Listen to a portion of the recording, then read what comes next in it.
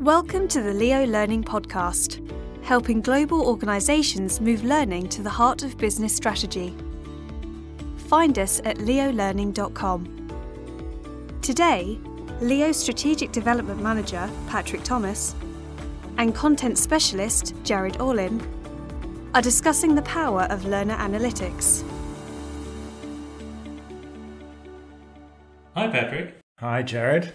Thanks for joining me today. Today we're going to be discussing an interesting subject, learner analytics, which is something you know quite a lot about in your role in the business. You've had quite a few roles working in consulting. You're still doing that. You've been a business unit director in the ops and the production side of things, marketing as well. So is this a particularly complicated scientific subject? I mean, it can be, but that's not what I wanted to talk about today. I think for us, it's really important to just get started. And so what I want to do today is just pose some really general questions to you and just get you sort of oriented around the principles of learner analytics and that it's easy to just get started. So I think in general, we should probably look at the levels of complexity here when we're talking about learner analytics. And there are, borrowing from our colleagues over at Watershed, they've got a model that looks at 4 different levels of complexity around learner analytics. The first level is around simple measurement. So it's the collecting of data and inputs from learner experience.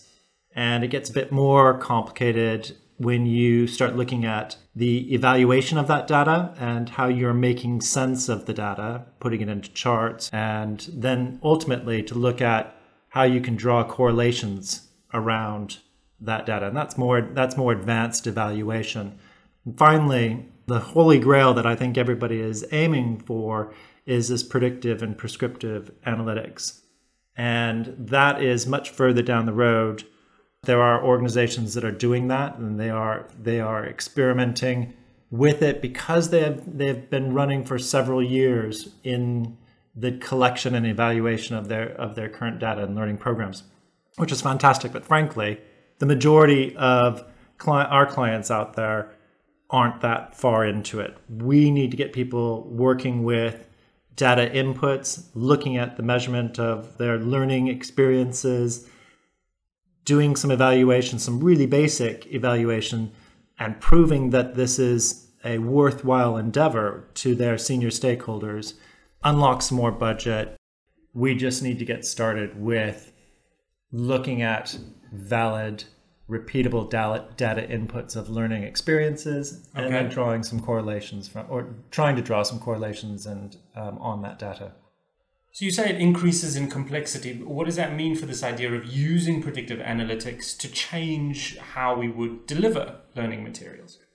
Well, so that's a good question. I think a lot of people are talking about using AI as a form of sort of support mechanism to aid the predictive changes that need to be made in learning programs. And I don't think you need to go that far. Yes, there are tools out there that you can use. I think that for the most part, when you're looking at predictive analytics, you can look at how people score. If you're just looking at assessments, for example, you can look at how some people score in a particular question. And for those people who continuously score, or those people who score positive on a question and then end up passing the assessment altogether, you can start to understand that question potentially is a shorter route for learners. And you could, by only asking one question, potentially, you could shorten the learner journey that person is experiencing through your learning program. And conversely, if people are getting the question wrong, then you can start to think about how you might intervene with additional supportive materials, knowing that people get a particular question wrong. So that's the kind of predictive analytics I think you can do in a basic form without going down the route of bringing in AI and additional third-party tools like that. And if you wanted to go the artificial intelligence route, where would you go with that? Right. So it's really compelling, and I think that there are tools out there, probably worth another podcast altogether. But there are tools out there that could then aid in certainly in how you correlate, so a correlation engine, but then also using those correlations to support you in wider program initiatives. And those would be likely tied into some of your bigger business drivers. So you would be tying in, say, an AI system and looking at some fundamental programs that you might have. And you would probably have your leadership looking at those programs that are tied directly to revenue development or profitability, production, quality, and brand reputation. Those kind of big business drivers would support the inclusion and development of an AI tool within your business. So are we talking about learning programs or looking at learner behaviors? Right. So that's a good question. There are different levels, different categories of analytics, and I think it's important for organizations to think through the level at which they want to measure and evaluate their programs. So you could start with looking at the overall experience of a learning program. So that would be, in its most basic form, looking at, say, an e-learning program, and you might be looking at, frequency of use, time of day, device, where people spend more time in the program, where people might be getting questions wrong or spending more time with questions. You might be looking at, in that case, where there are resources that simply aren't getting used at all. And so that's the kind of stuff that you could then pare back a program because it isn't effectual, or you can see those things that are popular and you can start to do more of that. So that's the kind of learning experience. And it's more complicated format. Think about blended learning programs. Think about how your classroom events and additional third-party ebooks or videos might play into the program. All of those play into learner analytics, and all of those would be things that you would want to start to think about and measure. Taking another look at it, apart from the learning experience, you might then want to look at the learner. And you might want to then look at individuals or groups or teams. You could even expand it out depending on your capacity to be able to look at that much data. And then what you're trying to do in that case when you're looking at the learner analytics is, are you able to make certain guesses with the data that you have on particular teams or individuals and usage?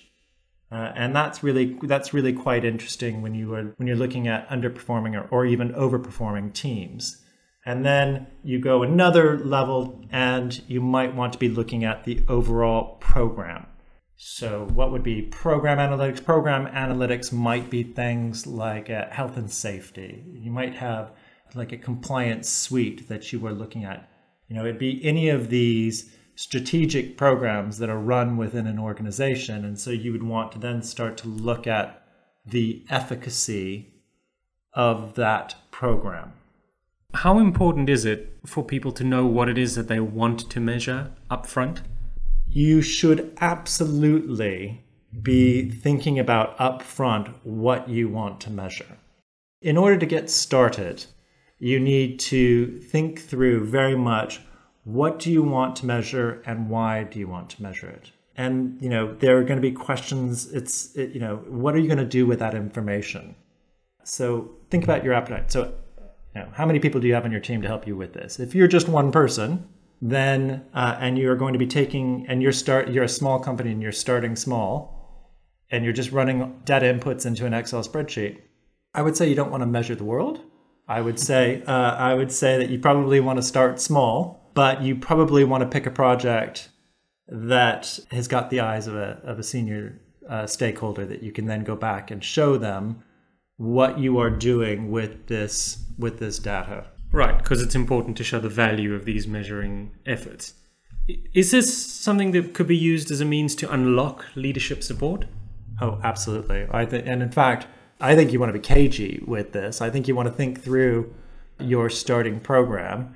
I think you want to have the eyes and ears of a senior sponsor, potentially pick one of their pet projects or pick a program that you particularly want to see gain traction, then start with that. And, you might want to look at, the performance of a particular program that you've got in place.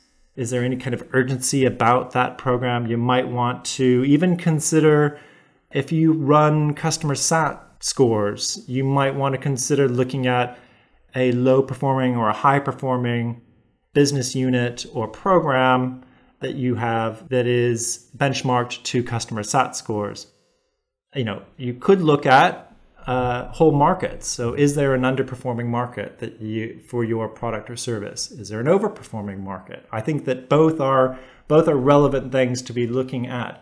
If there's an overperforming market, there is a tendency to leave them alone, or there's a tendency to give them more budget to continue what they're doing. But if you don't know why they are overperforming as opposed to the underperforming, then I think you've got a problem, because you don't understand where the success is, so that you can do more of those really good things that seems to be working in that market. And then if you run employee or customer engagement stats and surveys, gosh, it might be a good place to start there, depending on your most recent employee survey results. That potentially might be a place to go. So I'm going to guess that a clearly defined position within your organization's data protection standards and a review of your data protection officer is the critical thing here? Yes, indeed. Everybody's talking about GDPR right now and the impact of GDPR here in Europe. It is in the news every single day now. There's about organizations large and small that have data bleeds into the great big world. And so, yes, what we're doing here is we're asking to pull in learning data, but you are also looking to drill down to individual scores and individual performance with resources. And in order to do that, you need to start capturing personal information. So you should absolutely be in close collaboration with your data protection officer. And you should absolutely understand your data protection standards. And if you're going to be using third-party tools, you need to understand what their data protection standards and protocols are, and make sure that they are all compliant with the relevant laws. And that is something that we are supporting our clients with right now. But if we're talking about starting small with an internal program and using Excel, loop in with your data protection officer. If you are pulling in a correlation engine to support you and your data is being moved off of site, then you're going to want to scrutinize very carefully their data protection protocols. You've been listening to the Leo Learning Podcast, helping global organizations move learning to the heart of business strategy. Visit leolearning.com for more insight into leading the learning revolution.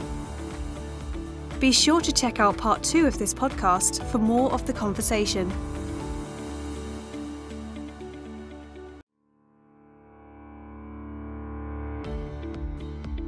Welcome to the Leo Learning Podcast, helping global organizations move learning to the heart of business strategy. Find us at leolearning.com. In this second and final part of our series on the power of learner analytics, Leo Strategic Development Manager Patrick Thomas and Content Specialist Jared Orlin discuss informal learning, getting management buy-in, and working with data. So you've spoken about small organizations and large organizations looking into measuring and learning analytics. Is there a model that Leo would use to engage with clients on this? Yes. And this is a model that certainly can be applied in any size organization. You always start with business drivers. So you've picked your program, right? And you understand what your key business drivers are to that program, or at least you have your defense in place for those key business drivers. And that is all around the defense of why you're trying to measure this particular program. The next step is around looking at the delivery or the engagement of the learning. If I'm in L&D, how will I know if something has landed, that I can report that back? And that's a question that we work with our clients. And there are some pretty basic things that you would want to start looking at. So things that we already know about are scores and completion rates that are tracked in an LMS. But challenge that I would pose to customers is clearly there are going to be additional things to consider. So classroom attendance, it might even be around, you could put in place acceptance of materials. So you might, in a compliance program, have tick boxes that say that somebody has accepted that they have read these materials. Okay. It might be access to resources and websites. And so you want to start tracking access to these related resources. And then it's certainly all of the questions around frequency and scores and in assessments. So those are the kinds of engagement questions we would be working with our clients to sort of explore and see which ones can we reliably measure, which ones we can pull over a regular period of time. You know, we would look at how does this relate to your learning plans or career maps. And certainly if you've got a competency model in place for these roles, fantastic. If you don't, then we might need to put a sort of a scaffolded structure in place to say you're measuring against a benchmark which might potentially change. Okay. And then looking at learning groups and potentially how groups might be engaging with these materials. Certainly your intended group, your intended audience might be engaging with materials, but are there other groups of people that are engaging with these materials? And might that be interesting to start to look at? There's an unintended group here that is accessing these materials, and what might I learn from that? And how might I credit those people for having gone through those materials? Yeah, that's an interesting consideration. What about informal learning? Where does that come into play? Yes, don't forget about informal learning, because that is happening, and that's happening all the time, as we know. But it's more difficult to track. It is more difficult to track, but it's not impossible to track. So there are ways to do this. It might mean making some changes in how you are tracking. So what you are trying to do is get the data into a pool that you can then evaluate, right? So if there is informal learning that's happening, you might want to then start structuring, adding different kinds of assessments to see if people have picked up information that isn't explicitly stated in a learning program that you have developed. So, putting in questions that might require people to have gone out and had conversations around the shop. You might want to put in a learning record store where it's a self-reported learning record or e-portfolios. In its most simple form, it's a tick box for a learner to say, I've had these conversations, I've gone here, I've done this, I went to this event. If you don't have an LRS store, it might just simply be a tick box or even my own personal portfolio site. You probably want to have the managers of these people then certify that these things have happened. But it certainly can be done, and you should put some thought around how to do that. Yeah, because self-reporting can always be a little bit tricky. Self-reporting can be tricky. Don't discredit it. It's another input that if you get people into the practice of self-reporting, not everybody's going to do it. Let's be honest about it. But those people that do it, and you start getting some reliable information from that, or at least regular information from that, then there's a pool of people that you might want to then engage with as you look to transform a program. Okay, so is there a difference between measuring for knowledge and measuring for skills? There is, and there's going to be different ways that you might look to measure those inputs. So knowledge, for example, is going to be all the things that are tied into the competence of a person in their role, right? So it's all of the information and knowledge that they need to have in order to do their job. And that's stuff that can be pretty much fleshed out in any curricular area through standard assessments, through standard practical assessments as well. We would recommend that your skills and technical roles do this all of the time, do the practical assessments where there's a front loading of knowledge, but the knowledge then needs to be applied, needs to be observed, needs to be rehearsed, needs to be corrected with a mentor. And those kinds of skills are, certainly for manual jobs, but I would also argue that those kinds of skills can be observed by managers and should be tracked by even other roles. So you could start to look at if you can find and create, and I know that there are a number of organizations that are doing this, and we're currently working with an organization in the development of an observation tool for managers so that they can quickly say, yes, I've seen Janet do that this week. No, I didn't see Bob do that this week, and go down the list and very quickly say yes to this and no to that as they go through. And then you can reliably start to track observed behaviors in the workplace by the manager over a longer period of time. And that's a really important input that I think needs to be considered up front. If you don't have that kind of tool, think about the development of that tool. Think about how you're going to capture that the performance of individuals who've gone through your program has changed or hasn't changed, and that it is verified by their manager. This is also a slow burn of a process. This is going to take place if you're going to reliably start to gather data. This is not something that you can wrap up in 6 months and be done with it. This takes quite a lot of time. Totally not. I mean, I wish it was that easy, and it's not. What we're talking about here, it's a rethinking of learning and learning interventions as a business process.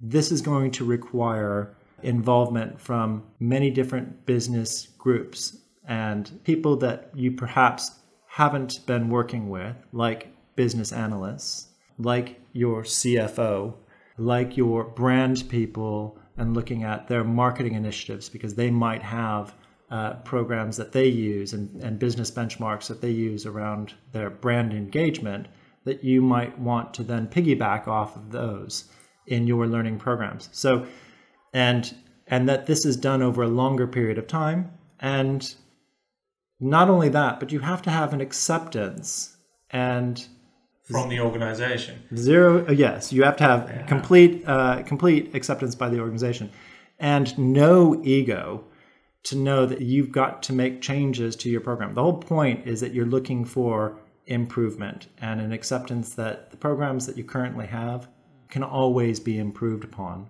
And so that's where you've got to let go. You've got to accept that there are going to be, what you are doing is you are measuring and demonstrating potentially failure points, which you are going to share, but with the intention that you're going to be improving those, right, and continuing, because this has that line of sight to the business impact measures that you've already indicated up front. Yeah.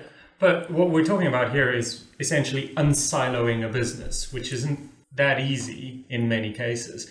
How for L&D, how would somebody get started on doing that? Yeah, so it goes back to just get started. Just knock on doors, set up meetings, and have the conversations. If you have a business analyst in-house, they are going to be desperate to work with you on this program. I can assure you, because they are going to be working with only the tool sets that they have.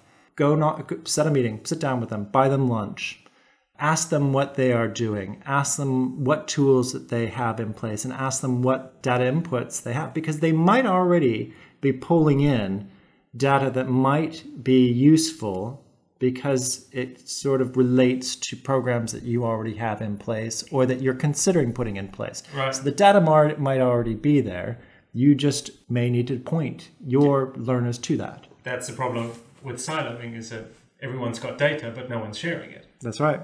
I can assure you that business leaders everywhere are concerned about the investment they are making in learning and development. Yeah. And I can assure you it will not take much for you to find a senior leader to sponsor you in this program, even knowing up front that this is a long burn initiative that you are going to be experimenting with, and you're slightly playing in the dark by pulling data for the first time. But every leader will want to know what their investment is providing them. And with their senior sponsorship and a dose of reality that they're not going to have the answers right away, but that if they get behind you on this as a program, you will be able to report to them valid, regular, faithful information that proves the impact of their spend is to the business. So in wrapping things up, are there any other salient points to bear in mind other than just get started and that this is not a quick and easy fix? I mean, just get started is the most important point. But you review, look at your business drivers. What do you want to measure and why? Look at how your learning has landed. How do you know that? What is the engagement? Look at the performance behaviors that you have. And do you need to create new methods for analyzing and inputting data of observed behavior? And then look at the business impact measures that you've identified and see if those have improved.